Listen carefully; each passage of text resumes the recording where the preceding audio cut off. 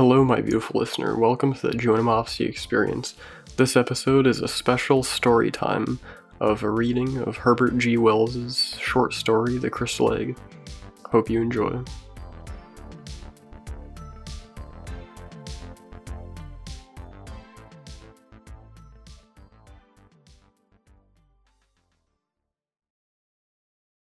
There was, until a year ago, a little and very grimy-looking shop near Seven Dials, over which, in weather-worn yellow lettering, the name of Sea Cave, naturalist and dealer in antiquities, was inscribed. The contents of its window were curiously variegated. They comprised of some elephant tusks, imperfect set of chessmen, beads and weapons, a box of eyes, 2 skulls of tigers and 1 human, several moth-eaten stuffed monkeys, one holding a lamp, an old-fashioned cabinet, a fly-blown ostrich egg or so, some fishing tackle, and an extraordinarily dirty, empty glass fish tank. There was also, at the moment the story begins, a mass of crystal, worked into the shape of an egg and brilliantly polished.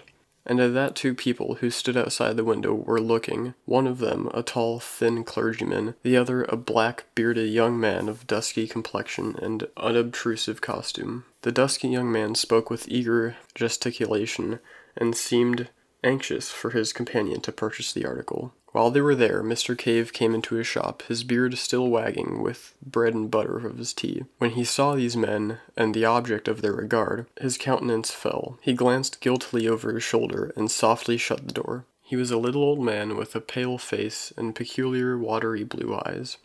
His hair was dirty gray, and he wore a shabby blue frock coat, an ancient silk hat, and carpet slippers very much down at heel. He remained watching the 2 men as they talked. The clergyman went deep into his trouser pocket, examined a handful of money, and showed his teeth in an agreeable smile. Mr. Cave seemed still more depressed when they came into the shop. The clergyman, without any ceremony, asked the price of the crystal egg. Mr. Cave glanced nervously towards the door leading into the parlor, and said £5. The clergyman protested that the price was high, to his companion as well as to Mr. Cave. It was, indeed, very much more than Mr. Cave had intended to ask when he had stocked the article, and an attempt at bargaining ensued. Mr. Cave stepped to the shop door and held it open. £5 is my price, he said, though he wished to save himself the trouble of an unprofitable discussion. As he did so, the upper portion of a woman's face appeared above the blind in the glass upper panel of the door leading to the parlor, and stared curiously at the 2 customers. £5 is my price, said Mr. Cave, with a quiver in his voice. The swarthy young man had so far remained a spectator, watching Cave keenly.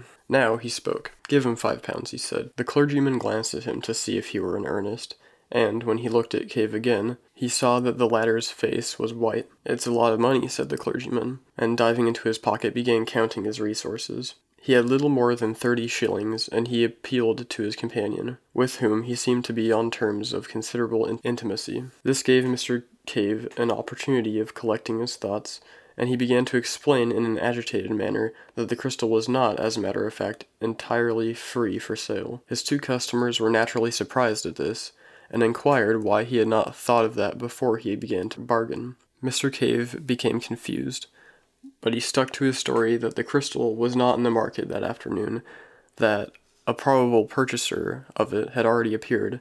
The 2, treating this as an attempt to raise the price still further, made as if they would leave the shop. But at this point the parlor door opened, and the owner of the dark fringe and the little eyes appeared.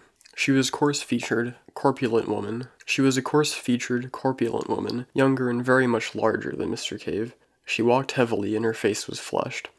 That crystal is for sale, she said, and £5 is a good enough price for it. I can't think what you're about, Cave, not to take that gentleman's offer. Mr. Cave, greatly perturbed by the eruption, looked angrily at her over the rims of his spectacles, and, without excessive assurance, asserted his right to manage his business in his own way. An altercation began. The 2 customers watched the scene with interest and some amusement, occasionally assisting Mrs. Cave with suggestions. Mr. Cave, hard-driven, persisted in the confused and impossible story of an inquiry for the crystal that morning, and his agitation became painful. But he stuck to his point with extraordinary persistence. It was the young Oriental who ended this curious controversy. He proposed that they should call again in the course of 2 days, so as to give the alleged inquirer a fair chance.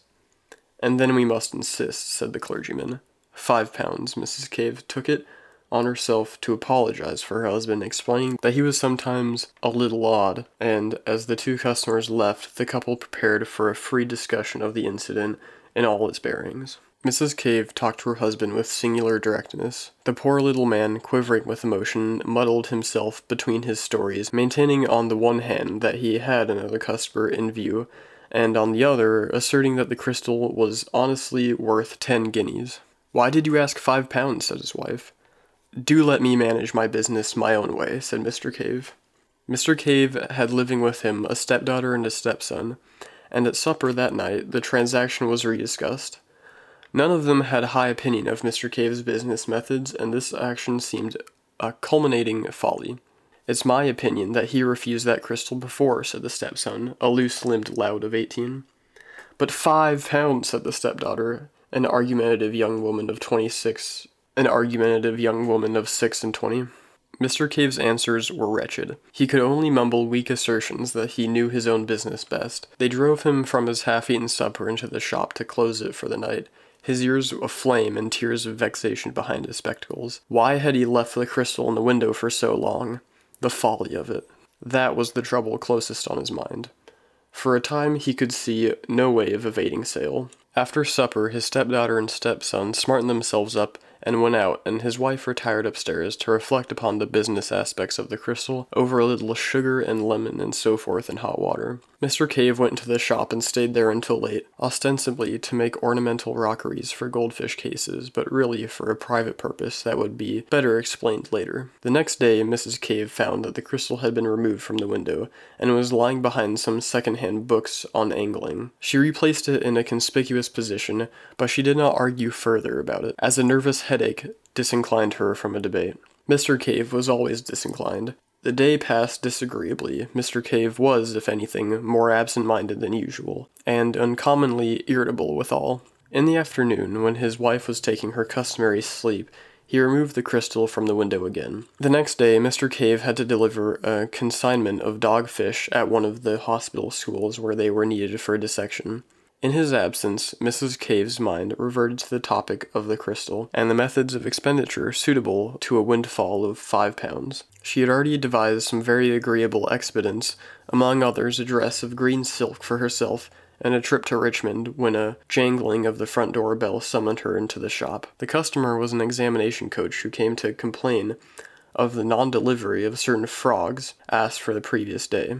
Mrs. Cave did not approve of this particular branch of Mr. Cave's business, and the gentleman, who had already called in a somewhat aggressive mood, retired after a brief exchange of words, entirely civil so far as he was concerned. Mrs. Cave's eye then naturally turned to the window, for the sight of the crystal was an assurance of the £5 and of her dreams. What was her surprise to find it gone? When she went to the place behind the locker on the counter, where she had discovered it the day before, it was not there, and she had immediately began an eager search about the shop.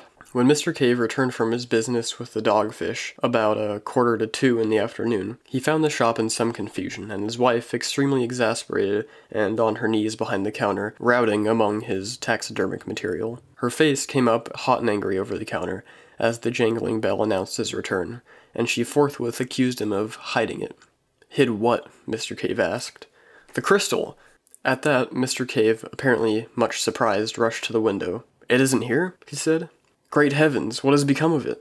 Just then, Mr. Cave's stepson re-entered the shop from the inner room. He had come home a minute or so before Mr. Cave, and was blaspheming freely. He was apprenticed to a second-hand furniture dealer down the road, but he had his own meals at home, and was naturally annoyed to find no dinner ready. But, when he heard of the loss of the crystal, he forgot his meal, and his anger was diverted from his mother to his stepfather. Their first idea, of course, was that he had hidden it, but Mr. Cave stoutly denied all knowledge of its fate, freely offering his bedabbled affidavit in the matter, and, at last, was worked up to the point of accusing, first his wife and then his stepson of having taken it with a view to a private sale. So began an exceedingly acrimonious and emotional discussion, which ended, for Mrs. Cave, in a particular nervous condition midway between hysterics and amuck, and caused the stepson to be half an hour late at the furniture establishment in the afternoon. Mr. Cave took refuge from his wife's emotions in the shop. In the evening the matter was resumed, with less passion and in a judicial spirit,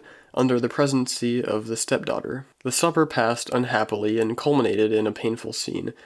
Mr. Cave gave way at last to extreme exasperation, and went out banging in front of the door violently. The rest of the family, having discussed him with the freedom of his absence warranted, hunted the house from garret to cellar, hoping to light upon the crystal. The next day the two customers called again. They were received by Mrs. Cave almost in tears. It transpired that no one could imagine all that she had stood from Cave at various times in her married pilgrimage. She also gave a garbled account of the disappearance.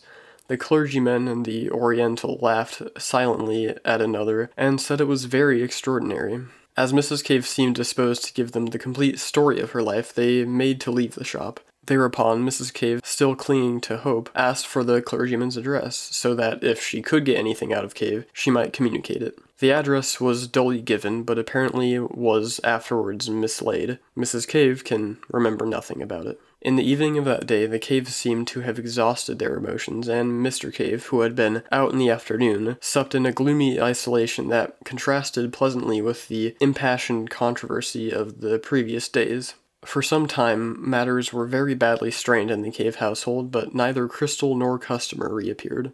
Now, without mincing the matter, we must admit that Mr. Cave was a liar. He knew perfectly well where the crystal was. It was in the rooms of Mr. Jacoby Wace, an assistant demonstrator at St. Catherine's Hospital, Westbourne Street. It stood on the sideboard, partially covered by a black velvet cloth, and beside a decanter of American whiskey. It is from Mr. Wace, indeed, that the particulars upon which this narrative is based were derived. Cave had taken off the thing to the hospital in the dogfish sack, and there had passed the young investigator to keep it for him. Mr. Wace was a little dubious at first. His relationship to Cave was peculiar. He had a taste for singular characters, and to unfold his rather amusing views of life in general, and of his wife in particular. Mr. Wace had encountered Mrs. Cave, too, on occasions when Mr. Cave was not at home to attend to him. He knew the constant interference to which Cave was subjected, and having weighed the story judicially, he decided to give the crystal as a refuge.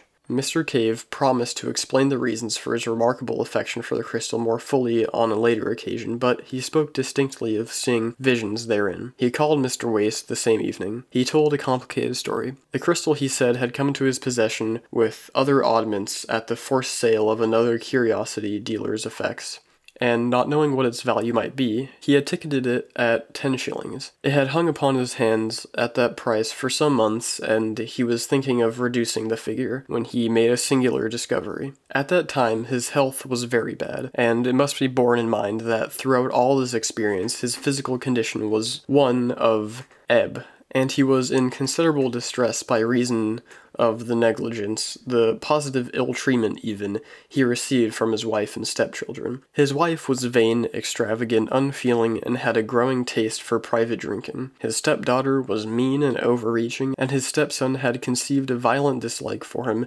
and lost no chance of showing it. The requirements of his business pressed heavily upon him, and Mr. Wace does not think that he was altogether free from occasional intemperaments. He had begun life in a comfortable position, he was a man of fair education, and he suffered for weeks at a stretch from melancholia and insomnia. Afraid to disturb his family, he would slip quietly from his wife's side when his thoughts became intolerable and wander about the house. And about 3 o'clock one morning, late in August, chance directed him into the shop. The dirty little place was impenetrably black except for in one spot where he perceived an unusual glow of light. Approaching this, he discovered it to be the crystal egg, which was standing on the corner of the counter towards the window. A thin ray smote through a crack in the shutters, impinged upon the object, and seemed, as it were, to fill its entire interior. It occurred to Mr. Cave that this was not in accordance with the laws of optics as he had known them in his younger days. He could understand the rays being refracted by the crystal and coming to a focus in its interior, but this diffusion jarred with his physical conceptions. He approached the crystal nearly, peering into it and rounding it, with a transient revival of the scientific curiosity that in his youth had determined his choice of calling. He was surprised to find the light not steady but writhing within the substance of the egg, as though the object was a hollow sphere of some luminous vapor. In moving about to get different points of view, he suddenly found that he had come between it and the ray, and that the crystal nonetheless remained luminous. Greatly astonished, he lifted it out of the light and carried it into the darkest part of the shop. It remained bright for some 4 or 5 minutes, when it slowly faded and went out. He placed it in the thin streak of daylight, and its luminousness was almost immediately restored. So far, at least, Mr. Wace was able to verify the remarkable story of Mr. Cave. He has himself repeatedly held this crystal in a ray of light, which had to be of less diameter than 1 millimeter, and in a perfect darkness, such as could be produced by velvet wrapping, the crystal did undoubtedly appear very faintly phosphorescent. It would seem, however, that the luminousness was of some exceptional sort and not equally visible to all eyes. For Mr. Harbinger, whose name will be familiar to the scientific reader in connection with the Pasteur Institute, was quite unable to see any light whatever, and in Mr. Wace's own capacity for its appreciation was out of comparison inferior to that of Mr. Cave's. Even with Mr. Cave, the power varied very considerably. His own vision was most vivid during states of extreme weakness and fatigue. Now, from the outset, this lights the crystal exercised a curious fascination upon Mr. Cave, and it says more for his loneliness of soul than a volume of pathetic writing could do that he told no human being of his curious observations. He seemed to have been living in such an atmosphere of petty spite that to admit the existence of a pleasure would have been to risk the loss of it. He found that as the dawn advanced and the amount of diffused light increased, the crystal became to all appearance non-luminous, and for some time he was unable to see anything in it except at nighttime in dark corners of the shop. But the use of an old velvet cloth which he used as a background for a collection of minerals occurred to him, and by doubling this and putting it over his head and his hands, he was able to get a sight of the luminous movement within the crystal even in the daytime. He was very cautious lest he should be thus discovered by his wife, and practiced this occupation only in the afternoons when she was asleep upstairs, and then circumspectly in a hollow under the counter. And one day, turning the crystal about in his hands, he saw something. It came and went like a flash, but it gave him the impression that the object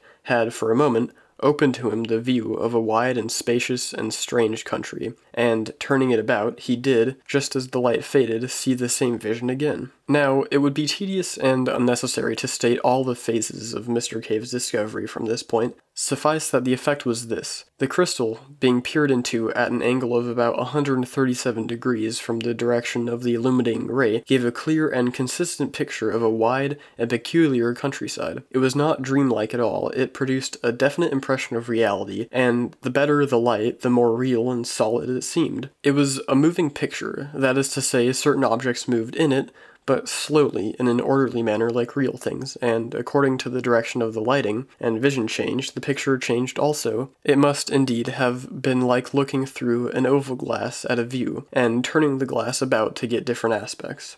Mr. Cave's statements, Mr. Wace assured me, were extremely circumstantial and entirely free from any of that emotional quality that taints hallucinatory impressions. But it must be remembered that all the efforts of Mr. Wace to see any similar clarity in the faint opalescence of the crystal were wholly unsuccessful, try as he would. The difference in intensity of the impressions received by the two men was very great, and it is quite conceivable that what was a view to Mr. Cave was merely a blurred nebulosity to Mr. Wace. The view, as Mr. Wave described it, was invariably of an extensive plain, and he seemed to always be looking at it from considerable height, as if from a tower or a mast. To the east and to the west, the plain was bounded at remote distance by vast reddish cliffs, which reminded him of those he had seen in some picture, but what the picture was, Mr. Wace was unable to ascertain. These cliffs passed north and south. He could tell the points of the compass by the stars that were visible of a night,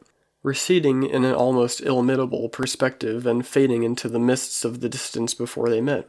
He was nearer the eastern set of cliffs on the occasion of his first vision. The sun was rising over them, and black against the sunlight and pale against their shadow appeared a multitude of soaring forms that Mr. Cave regarded as birds. A vast range of buildings spread below him. He seemed to be looking down upon them, and as they approached the blurred and refracted edge of the picture, they became indistinct. There were also trees, curious in shape and in coloring, a deep mossy green and an exquisite gray, beside a wide and shining canal, and something great and brilliantly colored flew across the picture. But the first time Mr. Cave saw these pictures, he saw only in flashes. His hands shook, his head moved, the vision came and went, and grew foggy and indistinct. At first, he had the greatest difficulty in finding the picture again once the direction of it was lost. His next clear vision, which came about a week after the first, the interval having yielded nothing but tantalizing glimpses and some useful experience, showed him the view down the length of the valley. The view was different, but he had a curious persuasion, which his subsequent observations abundantly confirmed, that he was regarding this strange world from exactly the same spot, although he was looking in a different direction. The long facade of the building, whose roof he had looked down upon before, was now receding in perspective. In the front of the facade was a terrace of massive proportions and an extraordinary length, and down the middle of the terrace, at certain intervals, stood huge but very graceful masts, bearing small shiny objects which reflected the setting sun. The import of these small objects did not occur to Mr. Cave until some time after, as he was describing the scene to Mr. Wace. The terrace overhung a thicket of the most luxuriant and graceful vegetation, and beyond this was a wide, grassy lawn on which certain broad creatures in form like beetles, but enormously larger, reposed. Beyond this was a richly decorated causeway of pinkish stone, and beyond that lined with dense red weeds, and passing up the valley exactly parallel with the distant cliffs was a broad and mirror-like expanse of water.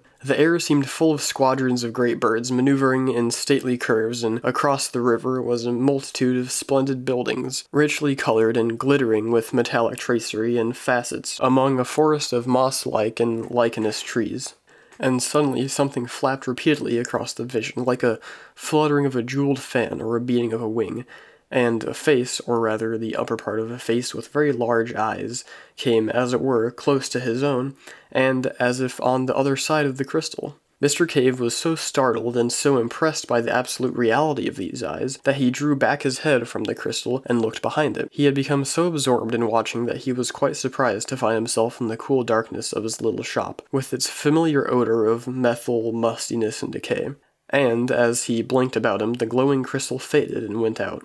Such were the first general impressions of Mr. Cave. The story is curiously direct and circumstantial. From the outset, when the valley first flashed momentarily on his senses, his imagination was strangely affected, and as he began to appreciate the details of the scene he saw, his wonder rose to the point of passion. He went about his business, listless and distraught, thinking only of the time when he should be able to return to his watching. And then, a few weeks after his first sight of the valley, came the two customers. The stress and excitement of their offer, and the narrow escape of the crystal from sale, as I have already told. Now, while the thing was Mr. Cave's secret, it remained a mere wonder, a thing to creep to covertly and peep at, as a child might peep upon a forbidden garden. But Mr. Wace has, for a young scientific investigator, a particularly lucid and consecutive habit of mind. Directly, the crystal and its story came to him, and he had satisfied himself by seeing the phosphorescence with his own eyes, and that there really was a certain evidence for Mr. Cave's statements. He proceeded to develop the matter systematically. Mr. Cave was only too eager to come and feast his eyes on the wonderland he saw, and when he came every night from 8:30 until 10:30, and sometimes in Mr. Wace's absence during the day, on Sunday afternoons, he also came. From the outset, Mr. Wace made copious notes, and it was due to his scientific method that the relation between the direction from which the initiating ray entered the crystal and the orientation of the picture were proved. And by covering the crystal in a box perforated with only a small aperture to admit the exciting ray, and by substituting black holland for his buff blinds, he greatly improved the conditions of the observations, so that in a little while they were able to survey the valley in any direction they desired. So, having cleared the way, we may give a brief account of this visionary world within the crystal. The things were, in all cases, seen by Mr. Cave, and the method of working was invariably for him to watch the crystal and report what he saw, while Mr. Wace, who was a science student, had learned the trick of writing in the dark, wrote a brief note of his report. When the crystal faded, it was put into its box in the proper position and the electric light turned on. Mr. Wace asked questions and suggested observations to clear up difficult points. Nothing, indeed, could have been less visionary and more matter-of-fact. The attention of Mr. Cave had been speedily directed to the bird-like creatures he had seen so abundantly present in each of his earlier visions. His first impression was soon corrected, and he considered for a time that they might represent a diurnal species of bat. Then he thought, grotesquely enough, that they might be cherubs. Their heads were round and curiously human, and it was the eyes of one of them that had so startled him on his second observation. They had broad silvery wings, not feathered but glistening, almost as brilliantly as new-killed fish, and with the same subtle play of color. And these wings were not built on the plan of bird-wing or bat, Mr. Wace learned, but supported by curved ribs radiating from the body. A sort of butterfly wing with curved ribs seems best to express their appearance. The body was small, but fitted with two bunches of prehensile organs, like long tentacles immediately under the mouth. Incredible as it appeared to Mr. Wace, the persuasion at least became irresistible that it was these creatures which owned the great quasi-human buildings and the magnificent garden that made the broad valley so splendid. And Mr. Cave perceived that the buildings, with other peculiarities, had no doors, but that, in the great circular windows which opened freely, gave the creatures egress and entrance. They would alight upon their tentacles, fold their wings into smallness, almost rod-like, and then hop into the interior. But among them was a multitude of smaller winged creatures, like great dragonflies and moths and flying beetles, and across the greensward brilliantly colored gigantic ground beetles crawled lazily to and fro. Moreover, on the causeways and terraces, large-headed creatures similar to the greater winged flies, but wingless, were visible, hopping busily upon their hand-like tangle of tentacles. It dawned on Mr. Cave, after regarding one of these masts very fixedly upon a particularly vivid day, that the glittering object there was a crystal exactly like that which into he peered. And a still more careful scrutiny convinced him that each one in a vista of nearly 20 carried a similar object.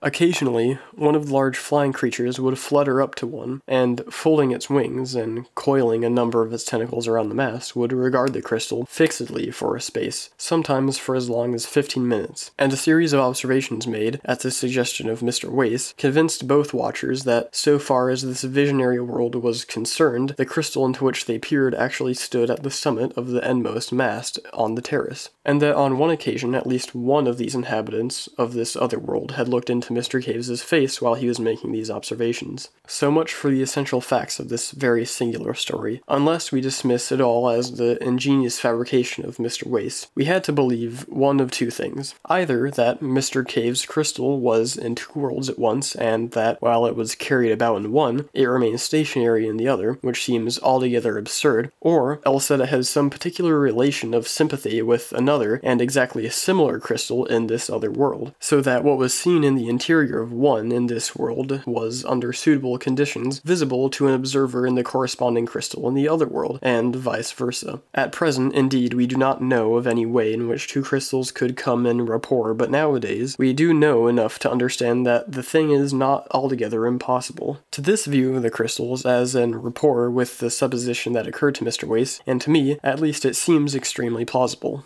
And where was this other world? On this, also, the alert intelligence of Mr. Wace speedily threw light. After sunset, the sky darkened rapidly, and there was a very brief twilight interval indeed, and the stars shone out. They were recognizably the same as those we see, ranged in the same constellations. Mr. Cave recognized the Bear, Pleiades, Aldebaran, and Sirius, so that the other world must be somewhere in the solar system, and at the utmost only a few hundred millions of miles from our own. Following up this clue, Mr. Wace learned that the midnight sky was a darker blue even than our midwinter sky, and that the sun seemed a little smaller, and there were two small moons, like our moon but smaller and quite differently marked, one of which moved so rapidly that its motion was clearly visible as one regarded it. These moons were never high in the sky, but vanished as they rose. That is, every time they revolved, they were eclipsed because they were so near the primary planet. And all this answers quite completely, although Mr. Cave did not know it, to what must be the condition of things on Mars.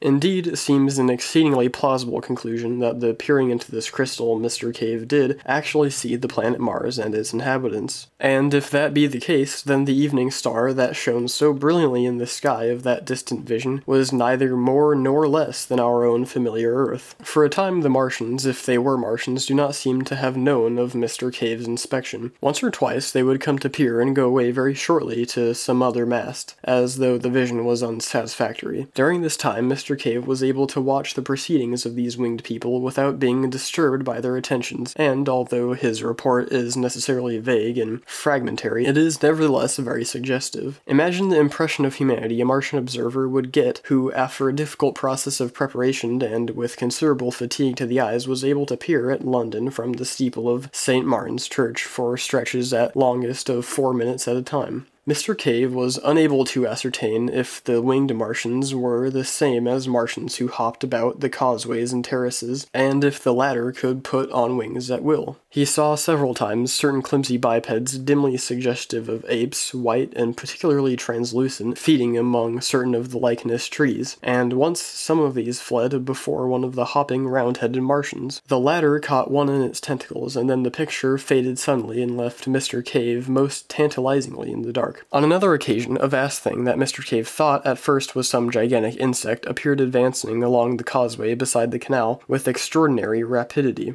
As this drew nearer, Mr. Cave perceived that it was a mechanism of shining metals of extraordinary complexity, and then, when he looked again, it had passed out of sight. After a time, Mr. Wace aspired to attract the attentions of the Martians, and the next time that the strange eyes of one of them appeared close to the crystal, Mr. Cave cried out and sprang away, and they immediately turned on the light and began to gesticulate in a manner suggestive of signaling, but when at last Mr. Cave examined the crystal again, the Martian had departed. Thus far, these observations had progressed in early November, and then Mr. Cave, feeling that the suspicions of his family about the crystal were allayed, began to take it to and fro with him in order that, as occasion arose, in the daytime or night, he might comfort himself with what was fast becoming the most real thing in his existence. In December, Mr. Wace's work, in connection with the forthcoming examination, became heavy. The sittings were reluctantly suspended for a week, and for 10 or 11 days, he's not quite sure which, he saw nothing of Cave. He then grew anxious to resume these investigations, and the stress of his seasonal labors being abated, he went down to 7 Dials. At the corner he noticed a shutter before a bird fancier's window, and then another at a cobbler's. Mr. Cave's shop was closed.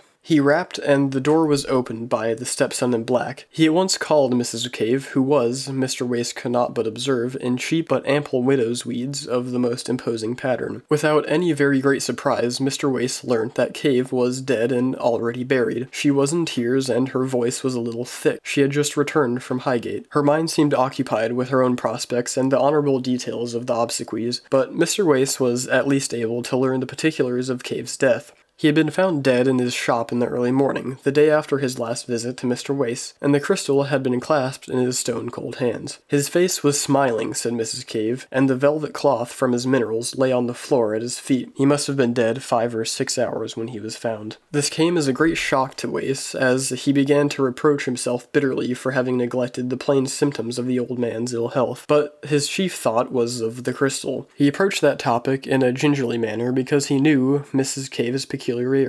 He was dumbfounded to learn that it had been sold. Mrs. Cave's first impulse, directly Cave's body had been taken upstairs, had been to write the mad clergyman who had offered £5 for the crystal, informing him of its recovery, but after a violent hunt in which her daughter joined her, they were convinced of the loss of its address. As they were without the means required to mourn and bury Cave in the elaborate style the dignity of an old 7 Dials inhabitant demands, they had appealed to a friendly fellow tradesman in Great Portland Street. He had very kindly taken over a portion of the stock at a valuation. The valuation was his own, and the crystal egg was included in one of the lots. Mr. Wace, after a few suitable consolatory observations, a little offhandedly proffered perhaps, hurried at once to the Great Portland Street. But there he learned that the crystal egg had already been sold to a tall, dark man in grey. And there the material facts in this curious, and to me the at least very suggestive story, come abruptly to an end. The Great Portland Street dealer did not know who the tall, dark man in grey was, nor had he observed him with any sufficient attention to describe him minutely. He did not even know which way his person had gone after leaving the shop. For a time Mr. Wace remained in the shop, trying the dealer's patience with hopeless questions, venting his exasperation, and at last, realizing abruptly that the whole thing thing had passed out of his hands and vanished like a vision in the night. He returned to his own rooms, a little astonished to find the notes that he had made still tangible and visible upon his untidy table. His annoyance and disappointment were naturally very great. He made a second call, equally ineffectual, upon the great Portland Street dealer, and as he resorted to advertisements in such periodicals as were likely to come into the hands of a bric-a-brac collector. He also wrote letters to the Daily Chronicle and Nature, but both those periodicals, suspecting a hoax, asked him to reconsider his action before they printed, and he was advised that such a strange story, unfortunately so bare of supporting evidence, might imperil his reputation as an investigator. Moreover, the calls of his proper work were urgent, so that after a month or so, save an occasional reminder to certain dealers, he had reluctantly to abandon the quest for the crystal egg, and from that day to this, it remains undiscovered. Occasionally, however, he tells me, and I quite believe him, he has bursts of zeal in which he abandons his more urgent occupation and resumes the search. Whether or not it will remain lost forever within the material and origin of it are things equally speculative at the present time. If the present purchaser is a collector, one would have expected the inquiries of Mr. Wace to have reached him through the dealers. He has been able to discover Mr. Cave's clergyman and Oriental, no other than the Reverend James Parker and the young Prince of Basso Kunai in Java. I am obliged to them for certain particulars. The object of the prince was simply curiosity and extravagance. He was so eager to buy because Cave was so oddly reluctant to sell. It is just as possible that the buyer in the second instance was simply a casual purchaser and not a collector at all, and the crystal egg, for all I know, may be at the present moment within a mile of me, decorating a drawing room or serving as a paperweight, its remarkable functions all unknown. Indeed, it is partially with the idea of such a possibility that I have thrown this narrative into a form that will give it a chance of being read by the ordinary consumer of fiction. My own ideas in the matter are practically identical with those of Mr. Wace. I believe the crystal on the mast in Mars and the crystal egg of Mr. Cave's to be in some physical but at present quite inexplicable way en rapport, and we both believe further that the terrestrial crystal must have been, possibly at some remote date, sent hither from that planet in order to give Martians a new view of our affairs. Possibly the fellows to the crystals and the other masts are also on our globe. No theory of hallucination suffices for the facts.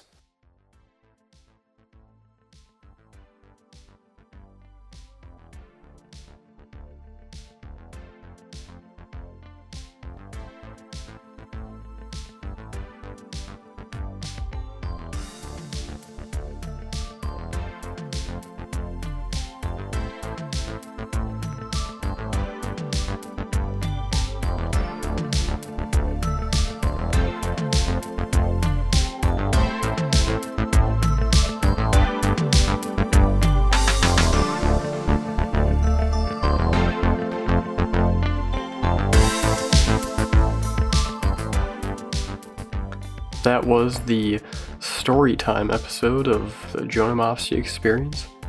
Thanks for listening and have a amazing day.